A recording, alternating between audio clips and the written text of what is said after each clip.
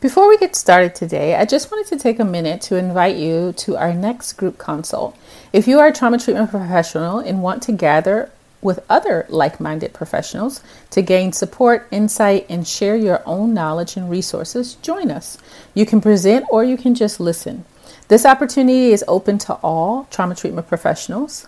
It will be held virtually and we will meet for 1.5 hours. Don't miss it. Register and learn more at traumatreatmentcollective.com. Welcome to the Trauma Treatment Collective podcast. My name is Nina Keeler, a licensed marriage and family therapist and trauma specialist.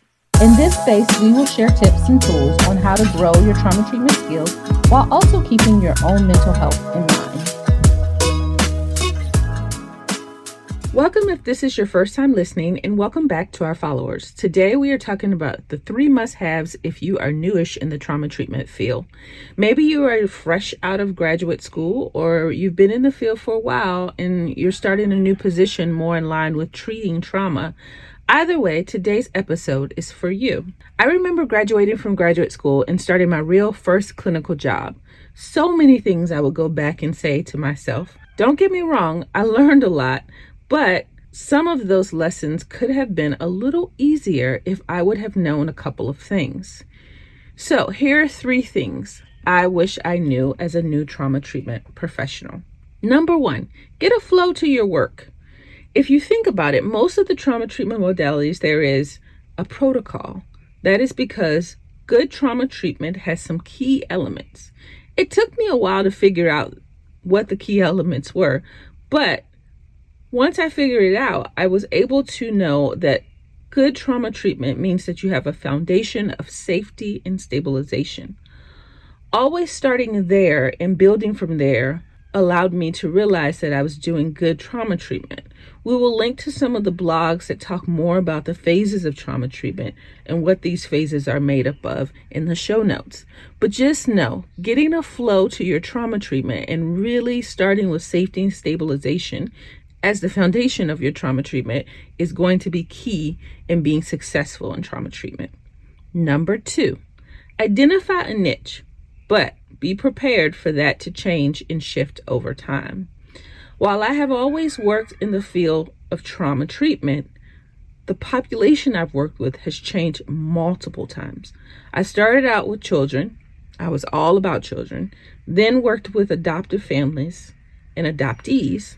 Then I worked with everybody. Then I moved into women in their 30s and 40s. And now I'm working with trauma treatment professionals. I am 100% positive it will shift again before I retire. Who knows when, but I have come to learn to shift with it. If you are in a place of working with identifying your niche, we have a freebie to help you that walks you through identifying your ideal client. So again, head over to the show notes and grab that after this episode.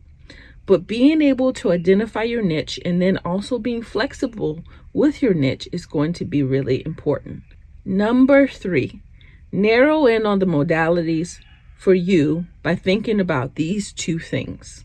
The first thing that I would encourage you to think about is, what is your theoretical orientation?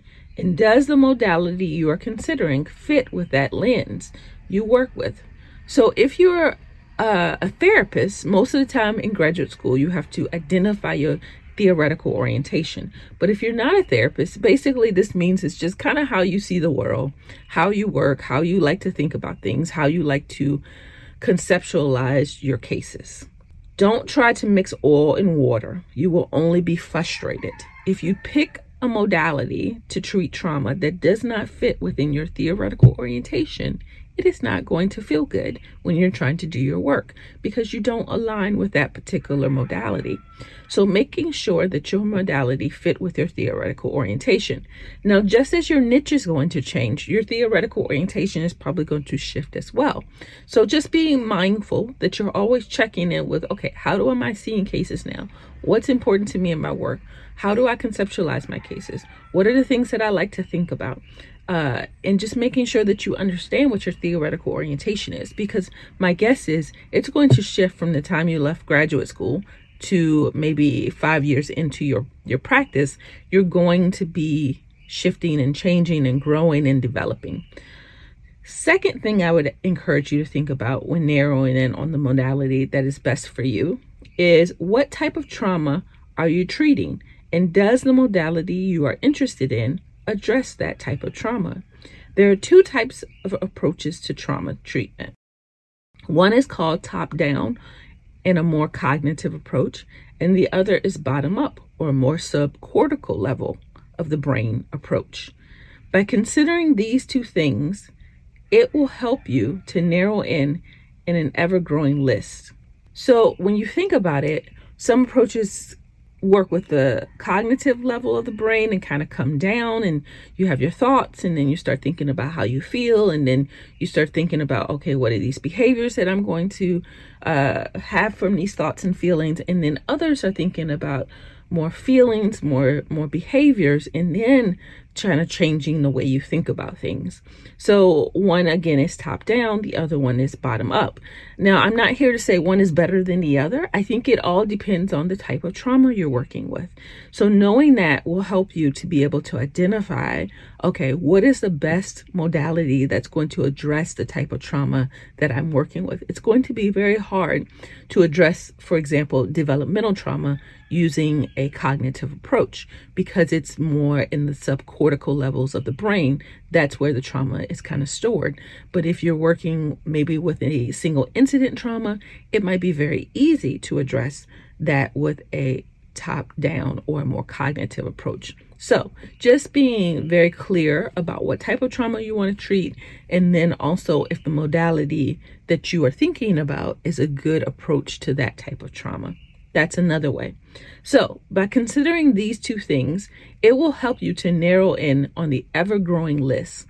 To learn more about this tip and others, consider purchasing our online course called Becoming a Trauma Treatment Professional. There will be a link in our show notes if you are interested in that course. These are the three things that I think, must have. I'll review them again. You must have a flow to your work. You must have a niche, but also understanding that that niche is going to change. And you must have some clarity around how to pick a modality that fits best with the way that you like to work. There are others, of course, so let's keep the conversation going over in our free online community. We would love to hear your questions, thoughts, and reactions to this episode. Until next time, take good care.